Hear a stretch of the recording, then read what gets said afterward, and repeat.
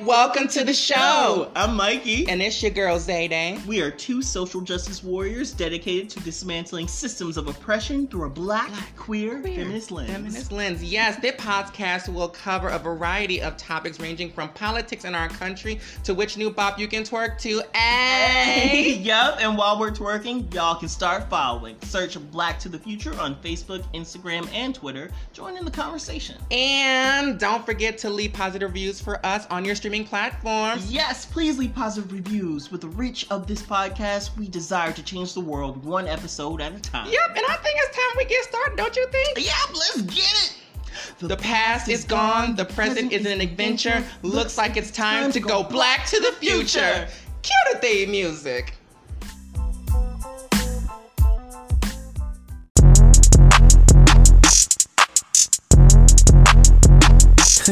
Yeah, so proud of what we see.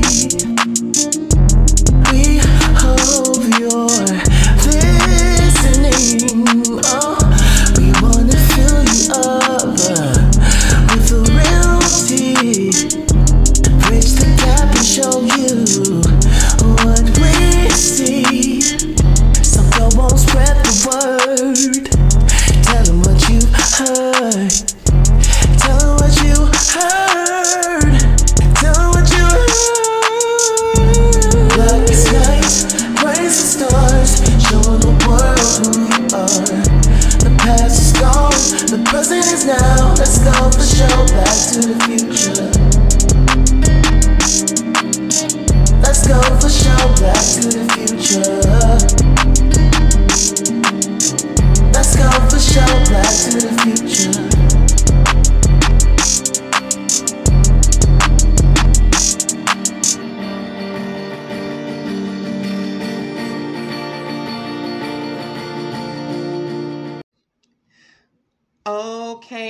Okay. Hello, everyone. We are back again for another lovely episode of Black to the Future podcast. And I am joined by a lovely guest who I haven't talked to in eons. And I don't know why, to be completely honest, but I have a lovely, talented dancer, yoga, I don't know, a yoga like connoisseur, a black love inspirational person. You are so amazing. I have Demetrius McClendon. Woo! All right, for this intro. I didn't know you do it. You did it live with the little insert of the sound in between. Come on now, come on. I try to keep it a little, a little something, a little 1, 2, 3. Thank you so much for being here. It is such a pleasure.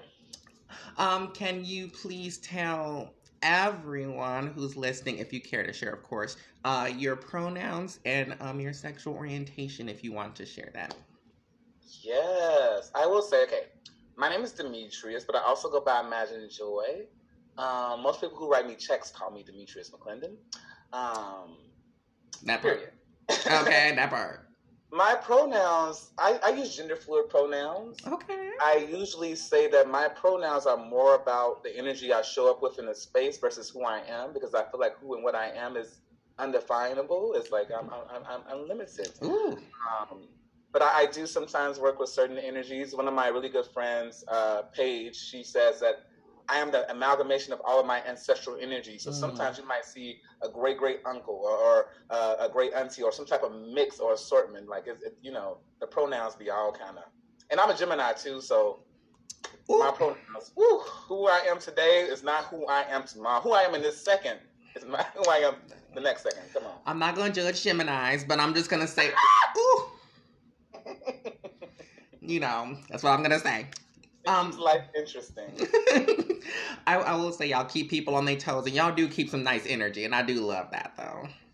But thank you. And, pronouns are, and gender identity and all those things, they are constantly ever evolving and all that kind of stuff. So I appreciate your interpretation, because I know sometimes people be like, no, you got to stick to one. I'm like, no, you can be comfortable and do whatever you want that works best for you. So you may show up with the clutch and be the bougie auntie one day, And then, you know, the next week you may come in a 3-piece suit. And so, whatever it is. You know what I mean? Look, I say fluid. I'm just fluid. That's why I would say my orientation, I usually define myself as queer. Every now and again I'll say gay because I'm real happy and real gay. But I am queer because I think that the consciousness and the politics that is a part of that identity is what I stand for. Like, come on now. Because I say that all the time to people too. I say Black, queer, trans woman, and not necessarily in that order, but that's what it is. Like, especially if you just mentioned like the politic about how I do things, how I think about things, it always going to involve the queer aspect of it. You know, so that's kind of like where I sit too. So I really resonate with that as well. Oh, we're getting so much tea and so many gems already. Bless us. Oh my goodness. So, at the top of every episode, we always like to ask, how is your Blackness? How are you as a Black person in these United States of America? Imagine joy. Okay, so I see those questions as two different things. Okay, how is my Blackness? I will say I think of Blackness not as the race, although we know that Black, as most of us know, is defined by a social construct that we know is called race. When I think of Blackness, though, I think of Blackness as the infinite. Like, I'm thinking about the cosmic infinite. When we look out into space, all we see is darkness, the blackness. I think about the black hole that my mother pushed me out of. I think about ancestral energies. I think about Blackness from a place of feeling and knowing versus a place of like racial relation, although we have to think about it in that way too to survive. Right. So my Blackness is growing, evolving, and keeps surprising me. I'm tapping into things and people and parts of myself that I'm like, whoa, where did that come from? Oh, okay. Maybe that was a past life, I don't know, but I know that is the Blackness in itself showing up in my life to teach me something new.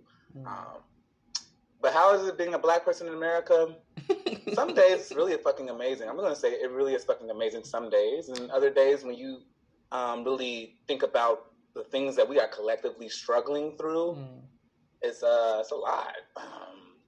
It's you know, I pray for us. I pray for those of us who are I think all of us, honestly, who are still healing from white supremacy and the ways we've been taught to think about white supremacy, which is a lie. Let me be clear. I don't usually use the word white supremacy because I think it's a lie. Ain't nothing supreme about whiteness.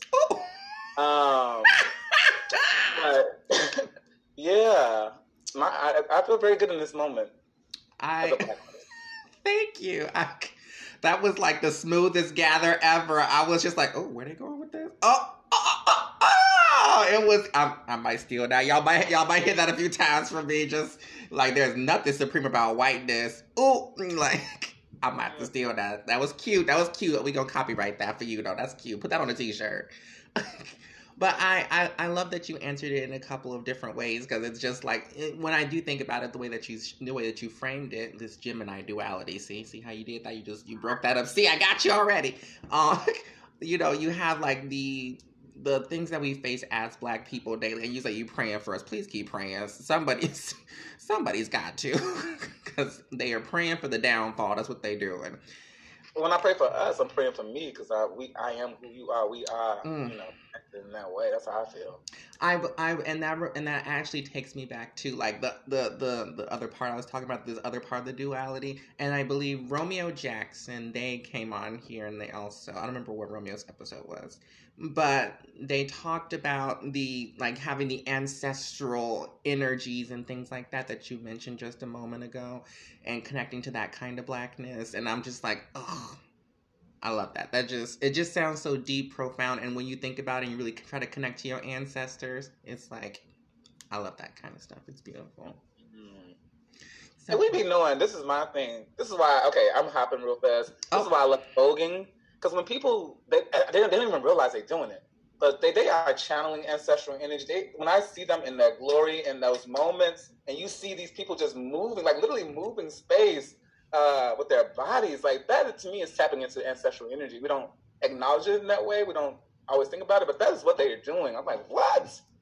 See, you said voguing, and so I'm like, I'm so in love with it. I genuinely am, but I'm just like, I don't think I can make my body move like that. So I'm like, you a dancer, so you are amazing. Do you be voguing and stuff and turning the party like this? I play around. I have not walked the ball yet. That is my next thing. I was supposed to do it actually last year, but the pandemic happened. But yes, that's my next. I think just artistic endeavor because I feel something's going to just emerge from being in that space. And having somebody chant for you. I just want somebody to chant for me, to be honest. Come on. Yes. And me, and yeah, I hope you go because it's a life-changing experience because me and my co-host Mikey, of course, and our best friend Dexter, we went to like a ball for like the first time we've been like, we want to go, you know, it's like Black queer. It's like you supposed to, like, it's like, yeah, and we went to the Painted Ball earlier this year, or not earlier this year. Oh Jesus, it was last year. It was so magical, so special. It was crazy. Like I didn't walk a category, but there was a couple of the kids just like, oh my God, you're so real. You need to walk, and I always be like, I'm not trying to be at the back of the runway, and they just like, oh no, it's a chop girl. Have a nice life. So. But the shade be real. It do be real. Very that. But I think that you would be amazing, and I would chant for you the house down. Like I would be like, yeah. I would be like, you better fucking do it. I would be there for you. Just let me know when you want me to be there. I will be there with posters and signs and everything, child. Come on. So I appreciate, and you know, you don't have to connect to the ancestors just by voguing. That's, you know, I think that's Black queer centric. Like that's how I think we really connect to our own personal ancestors. There's other mediums, you know, all those beautiful old tribal songs that we probably used to sing when we was over playing volleyball in Africa. I'm sure that has translated over. That's why J Hood had the pipes. You know, she was, you know, channeling that energy. She was channeling that spirit and that leadership of Mother Beyonce, Queen Mother. Like it's there. It's in every medium and every way you connect. So I think you're right on that. And so before we go a little bit further back into your childhood, because you know everybody loves to talk about their childhood. One more question I like to ask is so because you said that you're like a more fluid person, I won't classify it how I originally was going to, but I want to ask, how do you define Black queerness? Oh, I actually saw that question. I will say the Black queer manhood because I actually want to answer that one. Oh, okay. Well, Black queer manhood. How would you define only it? Because so for a long time I strictly identified as he, him, male. Not because I saw myself as a man necessarily, but because I felt like we need more images and examples of men working in service of love. We need more male feminists. We need more just like that type of imagery, I think. And I'm like, okay, that ain't who I am. I can't always be this all the time because that ain't who I am. But when I think about Black queer manhood and the things that I feel I needed to see when I was growing up as a young person, as a young queer person who didn't know what I didn't have that language back then, but I knew. I needed to see an example of someone who was open and who defined their strength by their ability to connect with other people. Like that is your strength. Your strength is not your ability to pick things up and hook around. It's your ability to use that in service of the relationship that you're creating with somebody else or something other than yourself. So that to me is how I would define Black queer manhood. It's that openness to be a part of something greater than you, but also recognizing who you are inside of that and how you're contributing to the greater picture. And queer, can I read a definition of queerness? Because this definition has really. Yes, please bring it. Ooh, where is she at? Come on, let me find it in my Gmail real fast. It's from Reverend Angel Kyoto Williams. I might be butchering her name. Ooh, I love this. You wrote a book called Black Dharma. Black Dharma. Okay. When I realized that queerness couldn't be limited to sex and sexuality, that to choose queer expressed something more profound about who and how we are, I had to shift my worldview to one that sees beyond binary truths that were handed to us to yoke ourselves into a system of control. To hold queerness as a practice is to be an act of radical acceptance of everyone and all things as they are. So I love how she talks about queerness as this, I don't know how to explain it, but I can feel like this larger than life thing that we can all tap into if we're willing to accept ourselves and know who the fuck we are. Like, that's really what I think she's saying. It sounds, and thank you so much for sharing that. And I resonate with that in the sense of like it's unbound. There's no limitations on the ability and the dynamicism of what queerness can be. And I think that perhaps due to colonization and those who are less supreme, they have found a way to take the queerness and try to put it inside of this box, because that's how they've operated, and they've conceived things and perceived things. So everything that's not inside the box is now this queer identity, and as it expands and gets larger and larger, they want to continue to control it. But just like when you continue to add water to a cup, it's going to overflow eventually. And now we're starting to overflow and tap into things, and they don't like that. And, you know, I also can see it how, especially as Black people and our ancestry and connecting to spirituality, our queerness is very much tied into that as well. Again, talking about that unbound energy that you were just mentioning when you're reading that definition. So yes, and that to me is a Black queer manhood that we need more of. And it's thankfully, you know, I don't believe in a lot of TV now, but I've been seeing stuff like I know you've seen Pose. Oh yes. There's been a lot of good programming on like there's been there's a lot of bullshit too, but like the stuff that is good is really good. Really good. It's kind of like they're actually it's almost kind of like, instead of creating something just so you can distract your eyes, it's like to connect and relate to you in some kind of way. Because even things like you mentioned Pose, which I fully cried at because I related way too much to it. But then also like when Insecure just ended, I cried so nasty, so ugly, snot running down. I was like, I have never connected to a TV show. Like, it's crazy. They're actually trying to create, maybe it's because they're actually trying to create our stories for once. And they're tapping into, like, I guess we're being permitted finally to actually tap into our queerness, which is tapped into our artistry and our spiritual connection to all the greatness that's out there in the world. And, you know, like you said, the entire universe is in this Blackness. So we just take that into our soul and recreate it in a new format. So it's like this endless circle. Except I don't think we are being permitted. We are rising in our knowing of ourselves so much so that they can't deny it. Like that's just, they can't deny it. And that's why I do think it's that belief of who and what we are. But going back to Issa, it's the way that she showed Black women in relationship, like that friendship. Because I can't explain it. I cry. Yes, you have. If you have not watched Insecure, like shout out to Matt for putting me onto Insecure, because at first I was like, okay, it's cute, and then I was like, okay, and then once it got me, I was just like, oh my goodness, it really talked about the dynamicism and the dynamicism, same thing. They talked about the relationship and the dynamics of Black women's relationships and things like that. And I love that, and I want more of it. And then one thing I do want to tack on here in regards to Black manhood specifically is someone on Twitter, because Twitter has nothing better to do, is like, oh, I wish, you know, when Insecure ended, they were like, I wish there was like more shows like this, but for Black men. And my ultimate question was like, y'all want this, but would you watch it? Do you want to watch yourselves actually go through the process of breaking down and starting back over and rebuilding? You know, and I think that particularly in the sphere of Black womanhood is something that we've always kind of had to do. So I'm like, I want you all to be able to see it and relate and connect to it too, and be able to build and grow, because that's how it's going to ultimately change.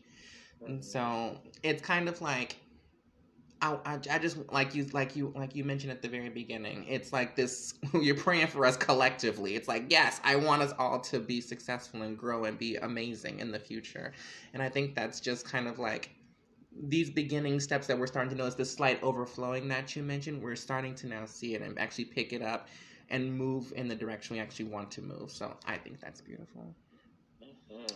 Granted, this is not Insecure recapping show, but y'all need to go watch Insecure. Yeah. It's on, what's it on? HBO Max. Yes. Ciao. Y'all go watch it on HBO Max. But anyway, we're gonna come back to Demetrius / Imagine Joy. In just a moment, and we're gonna talk about their backstory, baby, because I'm sure it is full of juicy. Oh, this face! Yes, I knew it. I can't wait. Okay, we'll be right back, y'all.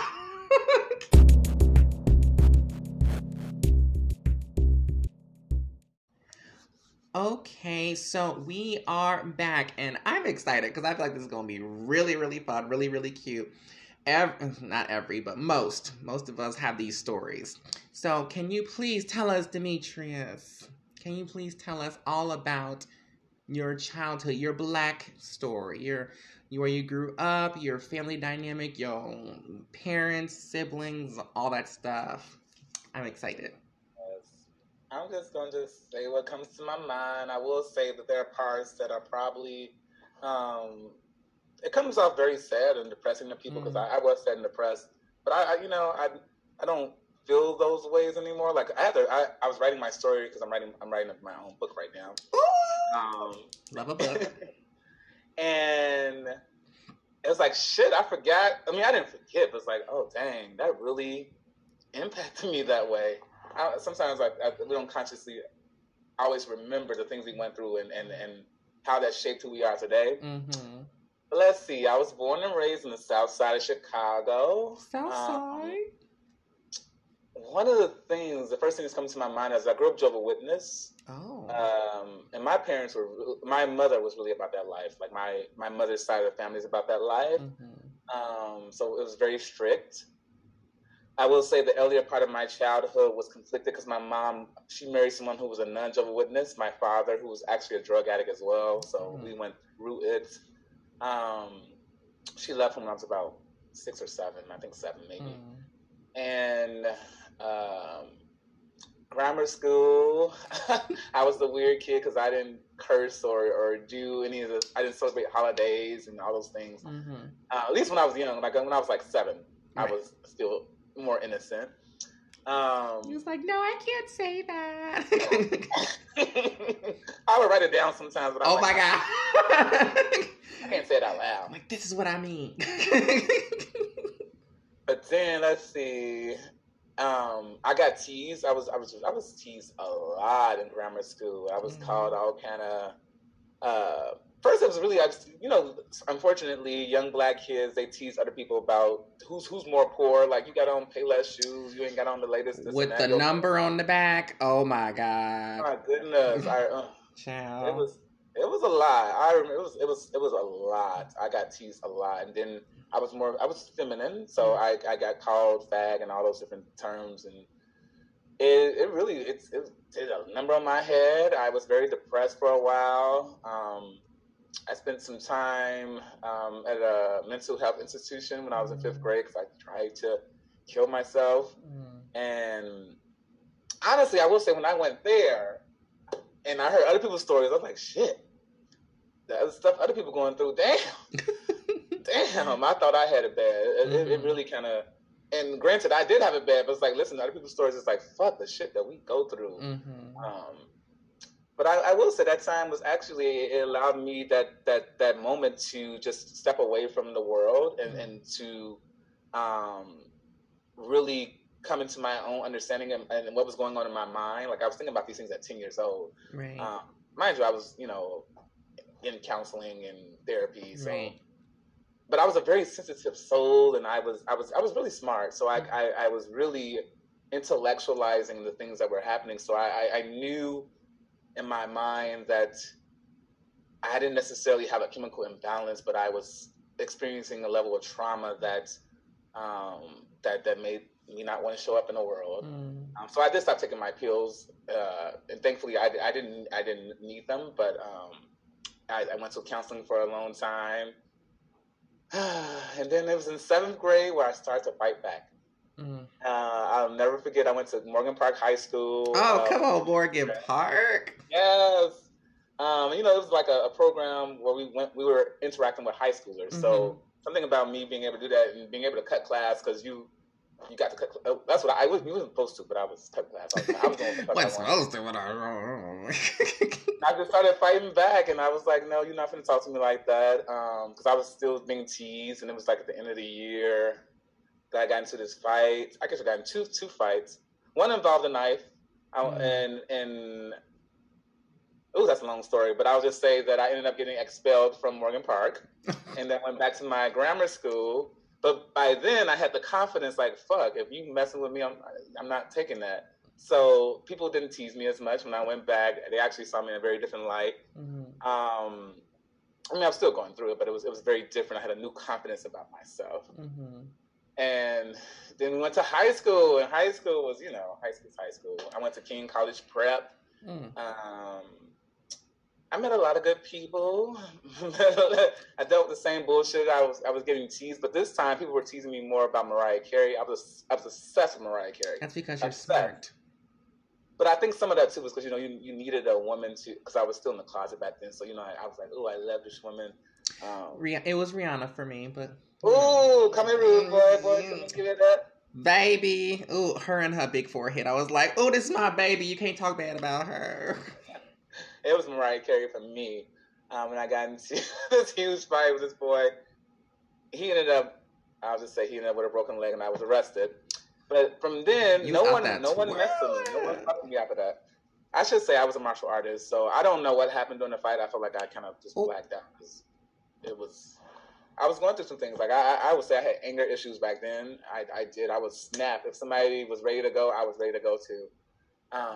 But I will say, with me fighting back, it just gave me a sense of confidence in myself. And I don't think everybody, you don't need to fight to have that, but it gave me a sense of like, oh, I deserve to have this space. You back up. I'm not going to back up. No, I deserve to have this space.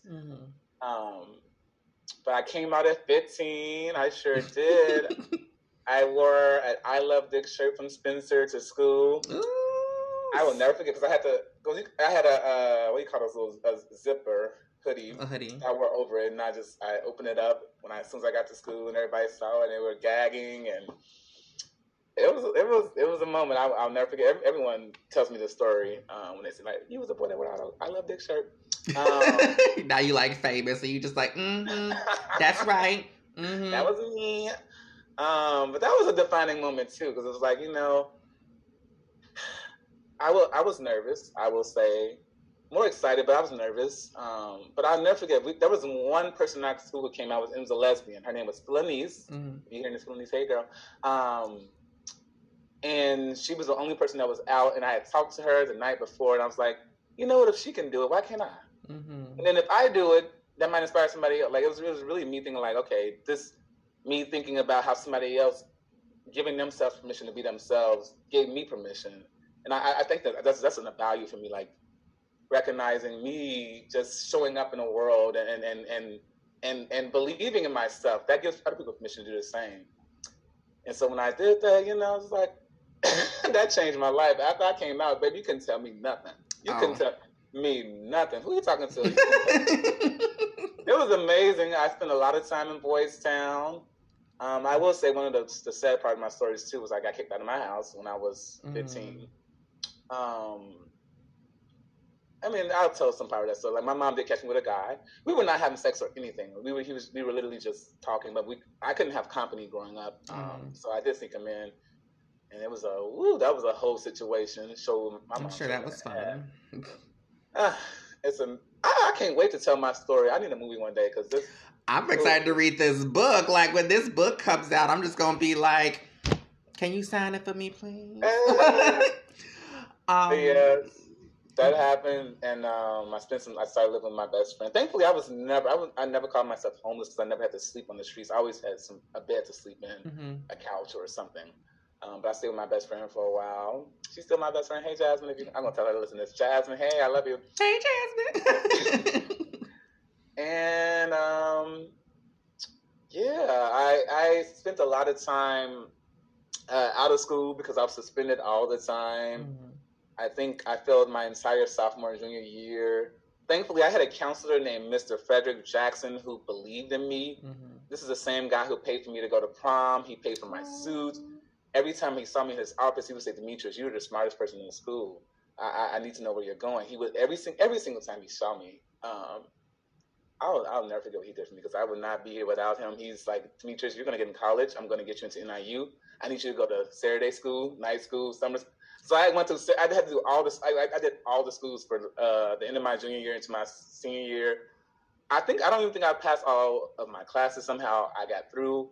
I'm not saying he changed I don't know what he did, but I know that I got to NIU. I actually had a really good ACT score though, because I was technically smart. I just didn't apply myself in school. Mm-hmm. But he got me into college. He played a strong part against me into college. I will say the ancestors and everyone. There was a community that got me into college because baby, right. But in real life, that's how people who aren't working hard go to college all the time. Like those people who are supreme, air quotes. Mm-hmm.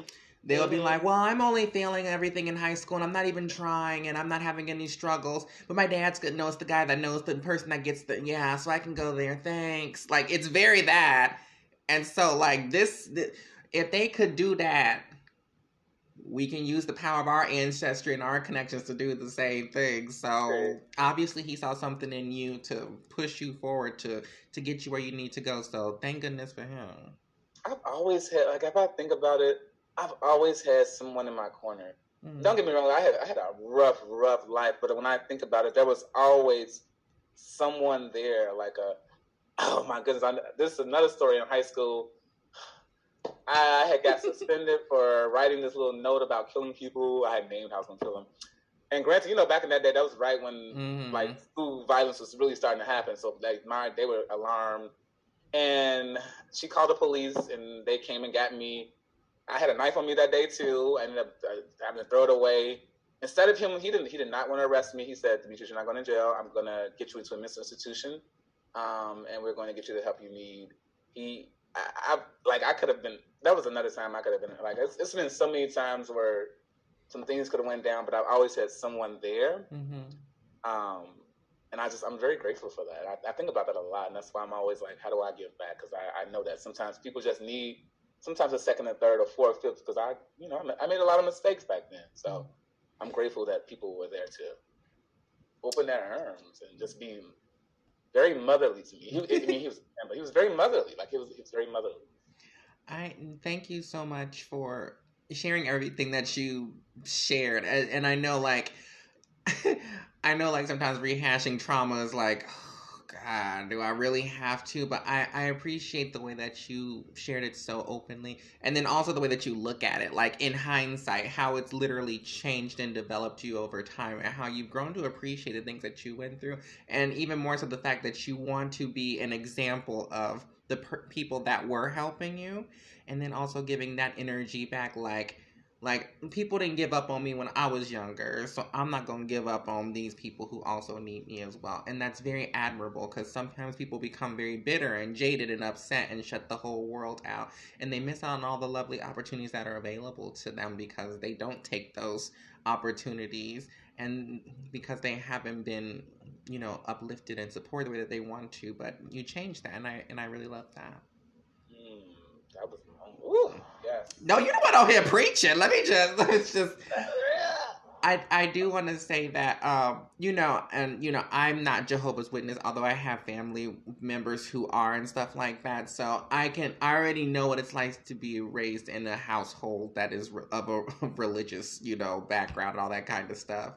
And, I guess my thought process is like, while you were in this home and you were feeling these queer urges, like, what did you do to try to be like, okay, like before you unfortunately you were left from home or whatever. So it's like, how did you manage these feelings? Because you talked about trigger warning for other people, taking your own life and stuff like that. So as these feelings happen, like, how did you kind of manage this? I think that's an important thing for people to know.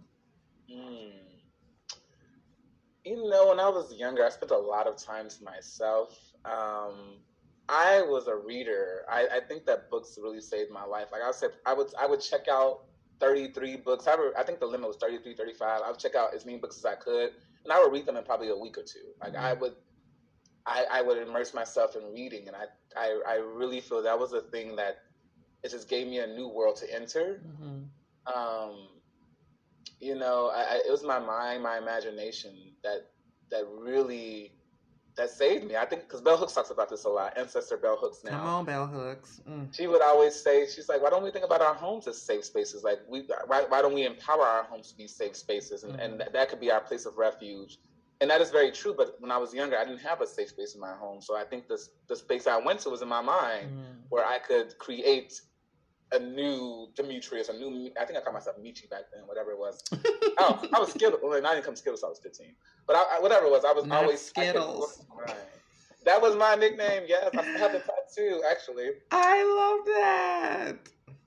But yeah, it was really writing for me, reading. Also, I went to start going to counseling. I was like 9, 10. So I was still going to counseling and getting advice, and then being shut off from the world. Like being Jehovah's Witness, we were very just isolated, which was a bad thing growing up because I was very alone. But it kept me out of certain aspects of trouble that some people I know didn't have the type of I'm going to call it let's say love, but I do think that it was a love that was distorted because it was so religious and so bound to. It was very conditional love. It was not unconditional love. Ah, there we go. It was bound in conditions and in shame and in stigma. So there was no room for you to even begin to operate. So you had to create and facilitate your own life through your imagination. And you did that through books and stories. And you managed to write things down. And I know that I think a multitude of us as queer people, particularly Black queer people, we gravitate towards that because it lets us be ourselves in spaces where we don't feel that way. And, it could be going into art. Let me go ahead and create this song. Let me become a singer. Let me become a dancer. Let me paint this picture. Let me write this story. It's imperative to let your child be expressive, but particularly in the situation when the expression is the only way, and in some circumstances, keeping children alive, particularly LGBTQIA plus children. So I want to commend you on that and all that, all the steps you took to make yourself in a place where you feel more secure and a lot better. So thank you for that. Thank you. I also had a very loving grandmother. You had a praying grandmother. She would love itself. That's the one thing that I can say. The person who embodied love, it was my grandma. She, my aunties and uncles said they never missed a meal growing up. I believe them just because that's how my grandmother was. I will never forget though. She did once call our neighbor Scott a faggot. But there was which just shows she was still biased and discriminatory. Right. But when I came out, she never made me feel different. In fact, she was the one person. So my family has very rarely seen me dance. I think my family has seen me dance maybe 2 or 3 times. They never seen me dance as a professional. But when I was young in high school, I had a couple of performances, and my grandmother surprised me with my family. They showed up and gave me all these gifts and hugs. And it was my grandmother that made everyone show up. My grandmother she was love. Oh, I love that. Yes, grandmothers are something. I don't, and I like to say this particularly about in our generation of Black grandmothers, they are like one step, they're like on the cusp of right as things were starting to make that transition away from all that kind of the ridiculousness of extreme racism, I'll say it like that, where it was much more overt. I think they were stepping just outside of the shadow for once of that. And so because they had to endure so much of that and the tales of their own personal mothers who were still caught in that kind of sphere of racism and in the shadow and standing right behind it, not even in the shadow of it. But it's like they've been through so much, so they only feel like they want to give. That's my experience, at least, with a lot of them. They really just want to be able to give. So I'm happy she was able to give you the gift of your family at one of your dance performances, which is a perfect segue to ask about, how did you start dancing? Because I saw you in college and I was just like, oh. And I'm gonna be honest. I had a little bit of a when I saw you, and I was just like, oh, they're so good at dancing. They're so attractive. So I did have a little piece of that for a minute. I was like, but when did you start dancing? I didn't start dancing until I was 15. Mm-hmm. I will say before I danced, I was hyper physical. Like I would work out all the time in my house. I did martial arts during the summer times when I went to my father's house. My mom's son. I started going back to my father's when I was in 7th grade because that's when I got expelled. And my mom was like, "You gotta get out of Chicago."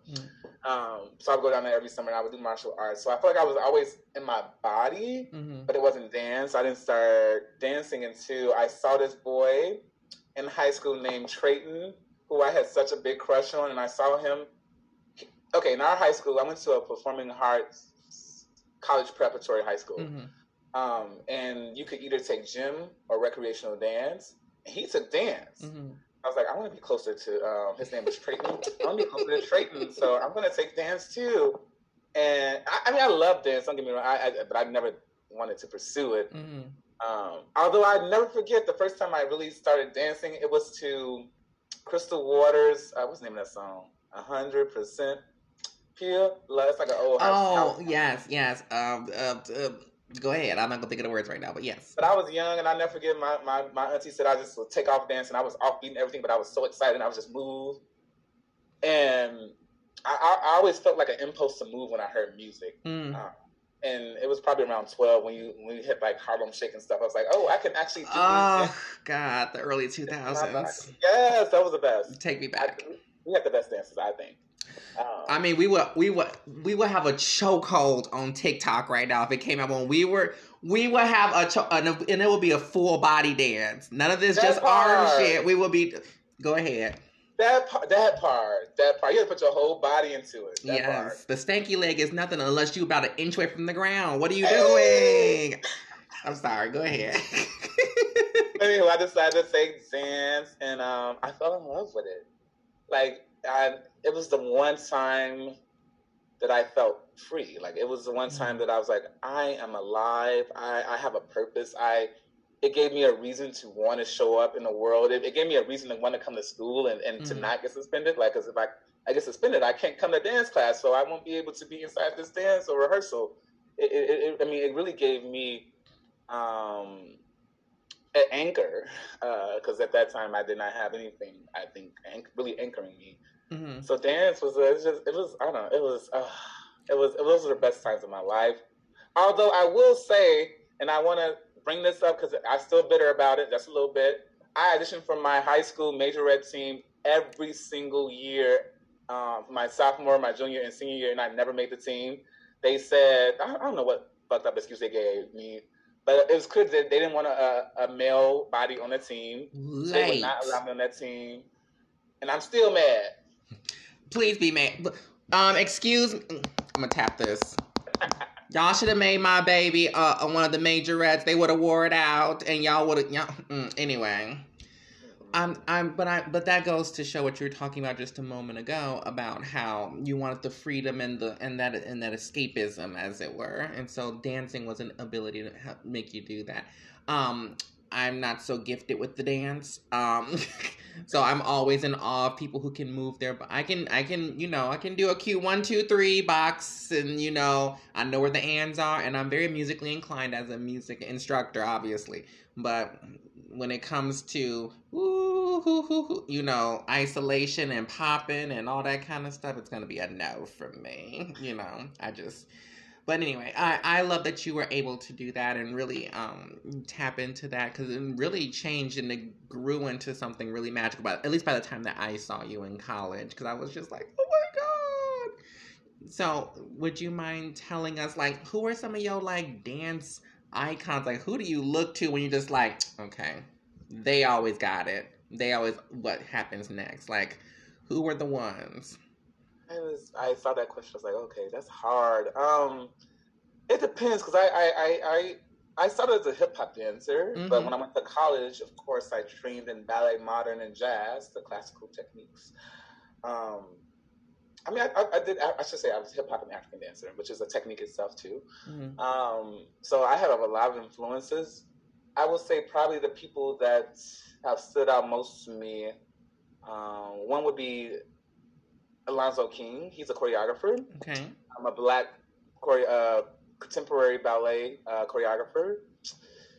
Desmond Richardson. He's a dancer that. Oh, you know him? I think I know who that is. Body. The category is body. Yeah, that's probably why I know him.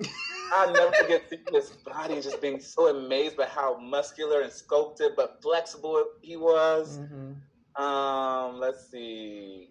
Debbie Allen, of course, energy. Gregory Hines. He was fine. That man was fine. I can't. Let me see. Those are probably some of the dances, but I actually want to go into Vogers because since we talked about those, some of my favorite Vogers because I am all about a femme queen. So we're gonna call that Boogala Boogala Boogala cunt Deja into the house because she was voguing down. Come on. Let's see. Alyssa. Christina, she had a moment. Mika, I love me some Mika. I saw Janice Icon voguing down years ago. Didi Revlon, the newer girls, but still iconic lesbians to Laomi because Amazon is who like the person that like I feel like she introduced a lot of us to Vogue. Like I literally, I think the first time I was just like, I had heard of it, I had got a whiff of it, but when I saw Laomi, I was like, oh.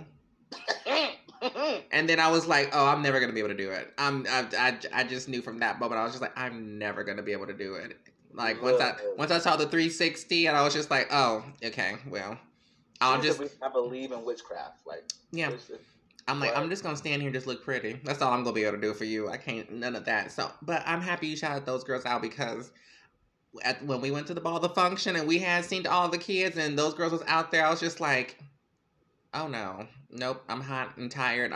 It's not for me. So, but I love the essence. It's how do I describe it? It's like every single piece of like, this is who I am, and you get ready to take it, and then that's why they'd be like, they can't take me, they can't take like. It's the I know exactly who I am. I'm going to deliver it at all times. And I think that energy, particularly for the girls, is very important. Like, as a part of that culture, I'm not a voguer, but it's just like being able to deliver you at 100% all the time is like something that we don't get to do all the time. So when those girls hit that runway, hit the floor, it really be like a moment. And it's like, I want them to be able to carry that spirit everywhere, wherever they go. And some of them don't have the ability to do that. Yeah. And so, you know, by you mentioning like how dance like opened that up for you, it's like I want that energy to expound and go out further in our community. So I appreciate you sharing all that. And one more, Tamaya. I think she's a 007 now. Last time I heard she was a Mugler, but Tamaya votes down. You said Kamaya or Tamaya? Kamaya. I like Kamaya too. Kamaya Evans. Oh yes. Tamaya. Woo. I do love Tati too. Oh yes. Mm-hmm. Sometimes she can be a little wild, but I could get to the drama. I'm still always impressed by the dramatic girls. I'm just be like, oh my goodness, you really throwing yourself around this thing. Like, please don't hurt yourself. Please don't hurt yourself. Look, they're going for blood. I'm a soft and cunt girl, though. I like me. Oh yes, See, and it's just like, yeah. Don't get me started, because now I'm going to be like, let me pull up the best Vogue. Let me pull up Cunty Vogue on Instagram right now. Let's pull it out and start watching and be like, be like, yep, she did this and she did this. But that's literally our culture. if you've never, like, I've granted, I'm acting like I've been to like 97, but I'm like, I've went to one whole ball. I think I'm somebody. I ain't nobody. Don't listen to me. And this is why I want to interview somebody from ballroom. So if you have a good girlfriend that you know that can just like be like, oh, ballroom is this, and give me all the real stuff, I would love that. I will hit them up, and yes. But yes, thank you so much. And so obviously dance has led to other things that you are currently working on, which I was just so we're gonna take another small break, and we're gonna come back to this because let me tell you how I was just like, what? And you know, but anyway, we're gonna take a small break, come right back to that. Okay.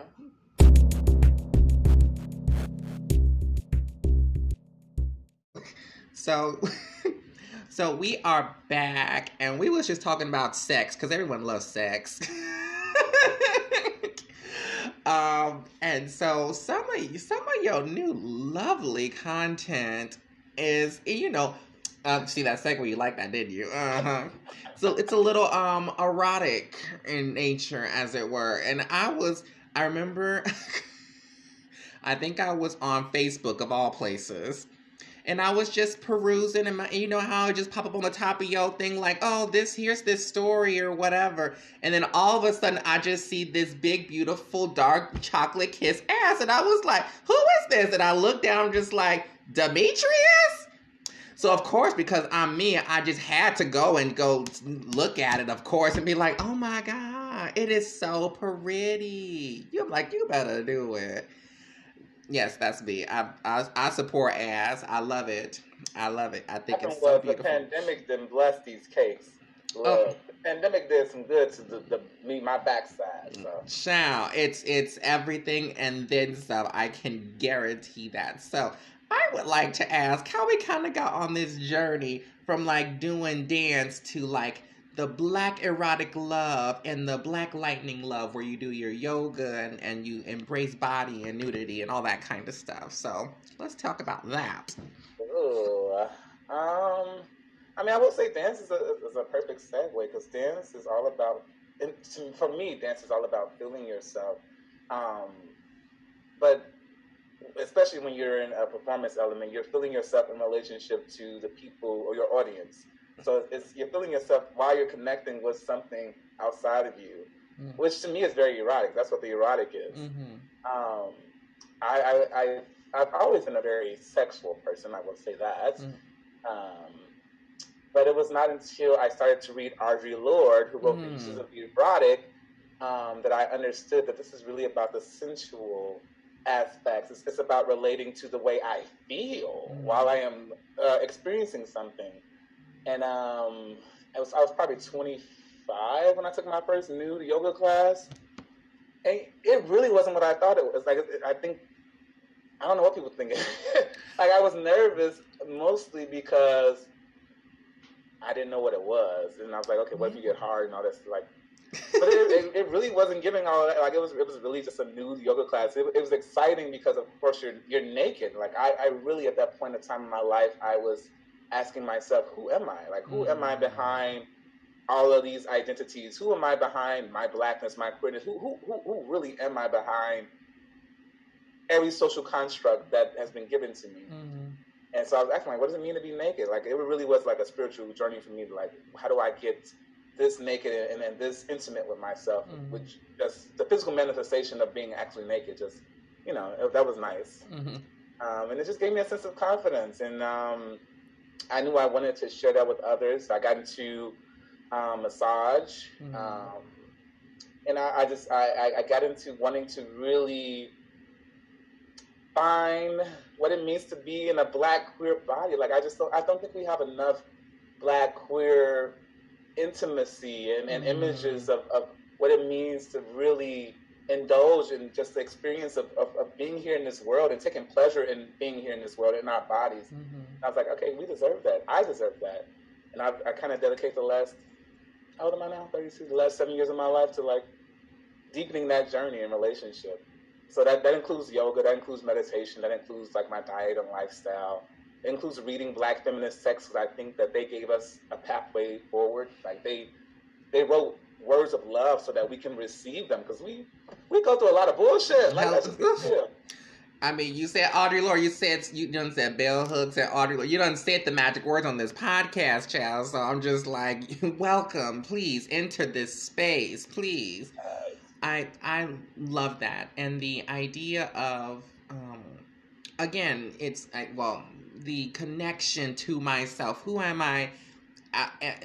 If I didn't worry about being black, if I didn't worry about being this, if I didn't worry about this, if I took all those constructs and all these things away, I'm just left with the physical body. What do I want to do with this physical body? Am I proud of this physical body? How do I connect more with it? Because ultimately, that's just introspection and being more connected with oneself. And when you're connected with oneself, you can connect with other people because you understand you a whole lot better. It's much more knowledgeable and feasible and to understand yourself first because you're in your own body, and then go out to try to connect to other people and help them understand how they can get connected to their body. And it doesn't have to be through like you did the nude yoga class. It doesn't have to be through that. It can be through other mediums, whatever works.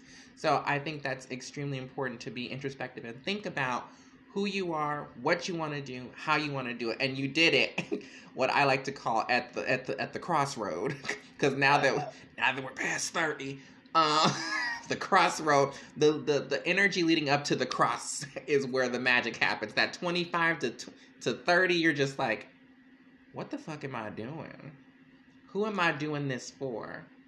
Why am I not doing what I want to do? How can I continue to create my own happiness? Have I actually successfully had the happiness I wanted? And if not, how do I create that? You know, those kind of hard-hitting questions. And evidently, from your class and everything, you kind of branched out into that, and I applaud you gratefully, because I'd be scared to post like the slight. I mean, I'll cover the titties and do a cute little but I'm not like you. You just like, hi, it's right here. So now what? And it's very like, that is, to me, I get it's just a body, but I think that's so empowering and frankly beautiful. Mm-hmm. You know, I spent some time off the grid. I for 6 months. I put my stuff in storage. I was camping a lot. You ever heard of Radical Fairies? Mm-hmm. I spent some time with Radical Fairies. My one critique, it was a really white space, but I did meet some beautiful people of color, and also some beautiful white-bodied people who had really, I think, complex spiritual energies that allowed me to really connect with them on a deeper level. Mm-hmm. And it's just like, you know, after living so long with just being that comfortable with myself, it's like, oh, I don't even think about it. Mm-hmm. After a while, I mean, sometimes you think about it, but for the most part, I don't. About it. Can you tell everyone about the Radical Fairy, just in case they haven't heard about them? Yes. How do I even explain what a Radical Fairy? So I'll say how I stumbled into them. I was looking up how to live off the grid, mm-hmm. and you know, I'm from the city, so I had never been camping. I had never done any of that shit. So I'm like, how do I take baby steps? Because I was really like, how do I live in the wild? Mm-hmm. And I started looking up queer countercultures, and I discovered something named Radical Fairies, and they're groups of people who have sanctuaries around the U.S., also around the world, but in the U.S. where they have different experiences around different parts of the year, around the equinox and in the spring.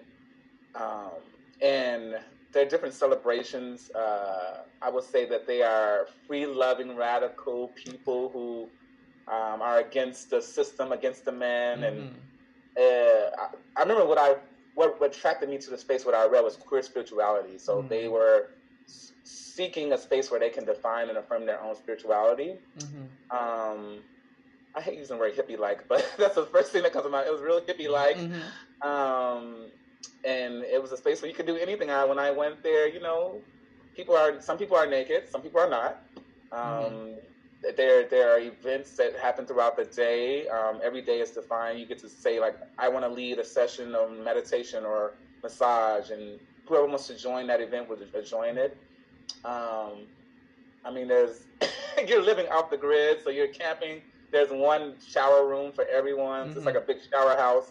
At least this is at the original sanctuary. So I went to the original sanctuary, which is in Tennessee. Mm-hmm. And, you know, a lot of nudities. There's blowjobs everywhere. Oh, good. There's a lot of psychedelics. I would say, I mean, there are drugs there too, but they're mostly people there using substances intentionally. Like it was the first time I joined a circle where we held hands. And we was like, okay, before I take these shrooms, before I do this acid and start tripping, I want to make this intention. I want to connect with you make an intention. Like it was very intentional space, and it was a life defining moment for me. I met some really good people. Thank you so much for sharing. I've heard of them, and I'm so happy you explained it, because to me it's just like, oh, y'all just outside and naked. That's scary. I don't like that. So I didn't want to explain it, because I'm just like, Because my friends to this day are trying to get me to go camping, but they want to do glamorous camping, so they want to do glamping. And I'm just like, they're like, we can get a nice cabin out in the woods. I'm just like, see, out in the woods. That's the part where y'all got me fucked up. I'm like, maybe one day they might get me, but I don't think I'm gonna. I've had 2 experiences with church field trips and camping. We're good. Well, look, that sounds different already. That's a setup already. It was a ploy, baby. It was. They tried to get the doll. They tried to get me. But thank you so much for experience. And that sounds like it really impacted your life and really helped you see a lot of things and put things in perspective and stuff like that. And, not to say that everyone has to do things like that, but I think it's really like amazing that you were able to take that in and embrace it and understand what that energy would be like. And now you've kind of like returned, so to speak, with this like, all right, this is the energy I now have to bring. So I have this new perception of how life can exist without the things that I've grown so accustomed to and stuff like that. So I think that is lovely and beautiful. I think it's really nice to see a space where just like freedom was being embodied in all these different ways, and it all coexisted in the same space, even though you don't like what I like. Like it can all coexist in the same space, and that was just amazing to me. It was the first time I actually gender bend. That was the first time I tried on a skirt. Which is, I've always been open. I've always been like non-binary, but it was the physical action of putting on a skirt. I can't explain, like something. It disrupted something in my mind. Like I knew this is a social construct, but when I actually put on the skirt and I felt it in my body and how I felt inside the skirt, like it's like, whoa, freedom. This is really a fucking construct. I can do what it did something to my mind. No, I love that. I really like this idea and this energy you bring in, this level of freedom. It sounds like from the very beginning, since you started even saying saying anything at all, it's about this connection to your freedom, this liberation that you're constantly seeking, whether it be from underneath social oppressions or just my own mental, like, taking, of course, doing acid and shrooms consensually and safely, of course, it lets you just expand and escape and see things in a brand new, beautiful kind of way. And I really love that you're constantly seeking this freedom and this liberation and always asking why, because I think a lot of people are afraid to ask the question why, because then, of course, it reduces down to it doesn't really matter. At the very, very, very, very end of it, that blackness that's outside in the universe that you were talking about at the very beginning. So you full circled it. You didn't even see what you did that, did you? But I'm picking it up for you. I'm picking it up, Pastor. I'm picking it up for you. It's like at the end of all of it, it's why? Because there's no reason. Oof. We on here preaching. We gonna see what y'all want to. See y'all next week at the Bible Hour. But I love that, and the fact that you are so confidently sharing it on social medias and stuff like that. And so, I want to ask, do you like offer any kind of special magical services that come with your not even like a sexual thing, because I was like, do they have an OnlyFans? Because I might have to subscribe for 5 seconds just so I can complete a college fantasy real quick.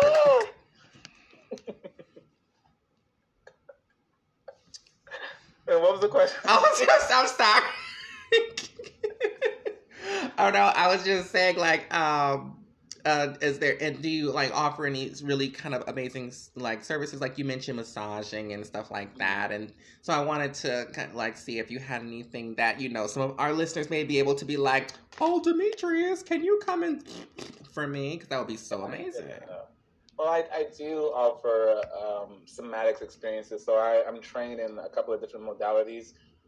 They're called, the main system I'm trained in is called gyrotonics and gyrokinesis, which is I would call it movement science. I would say it's based on yogic principles, and it's really about the body-mind connection and how do you move your spine. I facilitate a lot of like movement and meditation sessions. I do massage too. I'm a Reiki practitioner. Ooh, Reiki, come on. Yes, although I don't necessarily call what I do Reiki, but I will say it's informed by the healing modality that is known as Reiki. And I do so much. I was like, what do I do? But those are the main things. And most of my experiences are BIPOC focused. So that means Black, Indigenous, people of color. And I've been really thinking about how to create more Black only spaces, only because I feel like there's a sincere need for that. Particularly where I am in Minnesota. I'm in Minneapolis, Minnesota, where there's just a lot going on. And I just think sometimes Black people just need Black people to be around just to love them. Right. Intentional Black people, because all kinfolk ain't kinfolk. We need some more intentional Black only spaces. That's what I think. Thank you. Yes, I completely agree with that. But you know, because of capitalism, you can't, they really, like, it was on Dear White People on the last season. It was like, we want to make an app for only Black people. And they were like, oh, we love your idea, but can we incorporate other people that are not Black? And like, well, that defeats the purpose. And it's like, well, we can't take this. We'll take your idea, but we don't like that you just want to, just for this to be for Black people. Because then that would be prejudice against us. And we don't want you to have anything without us. And I'm just like,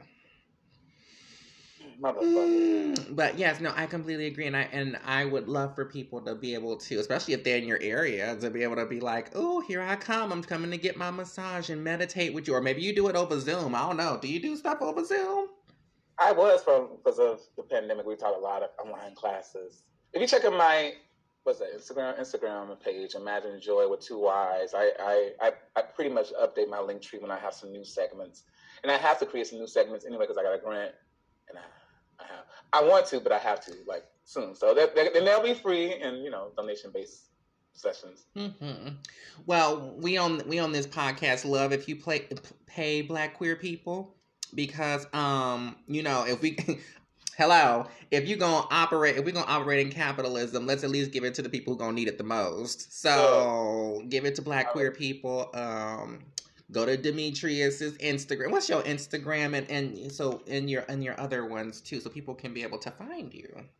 My central Instagram is Imagine Joy with 2 Y's. So IMAGINEJOYY. And then my more adult erotic page for 18 plus is Black Erotic Love. So at a Black Erotic Love. And I will say, if anybody on here wants to collaborate, I'm looking to make some more Black queer film. So I'm still manifesting that. So if the person that needs to be a part of that is on this call, hit me up. Ooh, y'all hear that? Y'all might be in the film, and I will be like, "Ooh." I might have to watch a little bit of that. I really genuinely want to thank you so much for everything that you shared. You were so open, so transparent with our listeners and everything like that, telling them all about your experiences and the things that you do. And I really, really appreciate it. And hopefully we drop some gems, drop some pearls, drop some wisdom on the kids about not only the culture that we're creating going forward, but some of the stuff in the past and some of the people that we look to that inspire us. Bell Hooks, Audre Lorde. Like, we look to those people because they did some amazing things, those ladies. Them Black ladies. Those black ancestral ladies. Pay Black women. Yes, I like to get paid. If you want to, y'all know how to find me. So I will put all the links for Demetrius's socials into the description down below, as well as their link tree, so y'all be able to tap in, as another Black woman lovely said so eloquently to us. Yes. And so, do you have any parting words for us, Demetrius? Parting words. What have I been thinking about the most? You know, there's a lot I could say about COVID-19, but the one thing I want to say that no one's talking about that is directly on the CDC's website is that the second greatest observed comorbidity involving death with COVID-19 was fear and anxiety. Fear and anxiety. No one's talking about that because mental health has really gotten worse during the pandemic. So I really hope that we are taking the times to really breathe into ourselves, to give ourselves space and permission to heal, to expand, to receive, to move beyond any thought or idea that tells us that we can't go beyond who we thought we were. And just giving ourselves the permission to care for ourselves so that we can care for one another. I really believe that self-love is a gateway to community care. So yeah, that fear and anxiety though, we got to talk about that more, y'all. And the only way we gonna be able to get to that place is if we actually start speaking about these things. And when people start speaking, make sure that you are intentionally listening, not with an intention to respond, but just intention to listen. And I think once we kind of get that in there and people feel heard and feel seen and feel validated, a lot of things can change. So I think that is dynamic and powerful because, you know, like you said, the comorbidities, which of course, y'all, for those who may not know, is two kind of conflicting kind of, I guess, reasons someone's were going to die, I suppose is the best way to kind of put it. You know, so because of COVID-19 itself, Miss Rona, as we say here on the podcast, and all her grandchildren, Delta variant and Omarion, but then also stress and anxiety, because being able to effectively manage that, and particularly Black people. Ooh. I'm gonna say this. Prayer don't fix everything, mamas. Miss Thing, it don't fix everything. It's a great place to start, but in y'all favorite book, faith without work is dead. So there's. All right. But let me stop. We done preached enough. But yes, please take care of y'all mental health. Do things that affirm you and make you feel beautiful. Make you feel confident.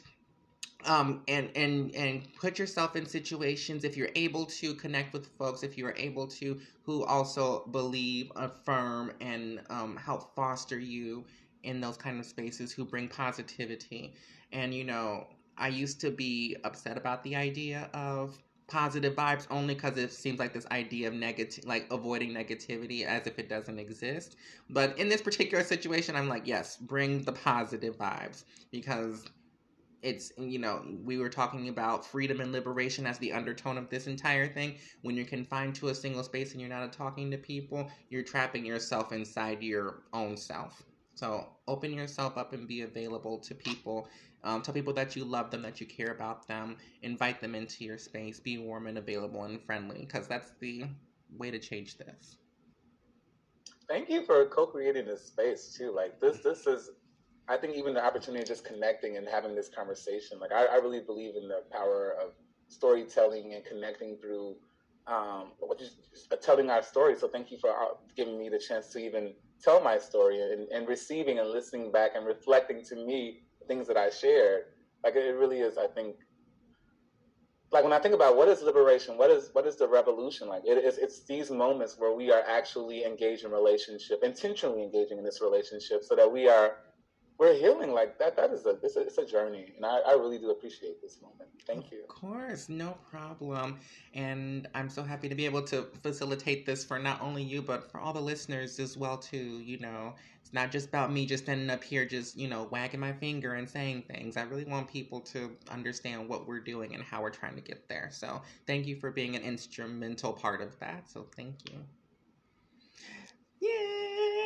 So we can get the fuck up on out of here. Thank y'all so much for joining us on this episode of Black to the Future podcast. Please go down to the description in the link down there and click those links so you can talk to Demetrius and be able to get some of the beautiful things that he offers. And just pay if you need to. There's a Cash App link, I'm sure. So please just pay if you can't do nothing else.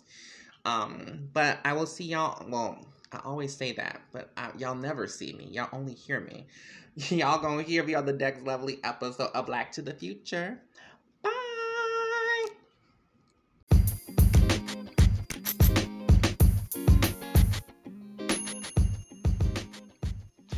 Thank you all so much for tuning into Black to the Future. Yes, thank you for joining us. And if you want to continue the conversation with us, you can follow us on Facebook, Instagram, and Twitter at Black to the Future Podcast. And don't forget to use the hashtag Black to the Future Podcast as well. Share the content and please leave positive reviews. Yeah, all that. And we will see y'all in the future. Don't you mean Black to the Future? Oop, I guess you're right. We'll see y'all Black to the Future.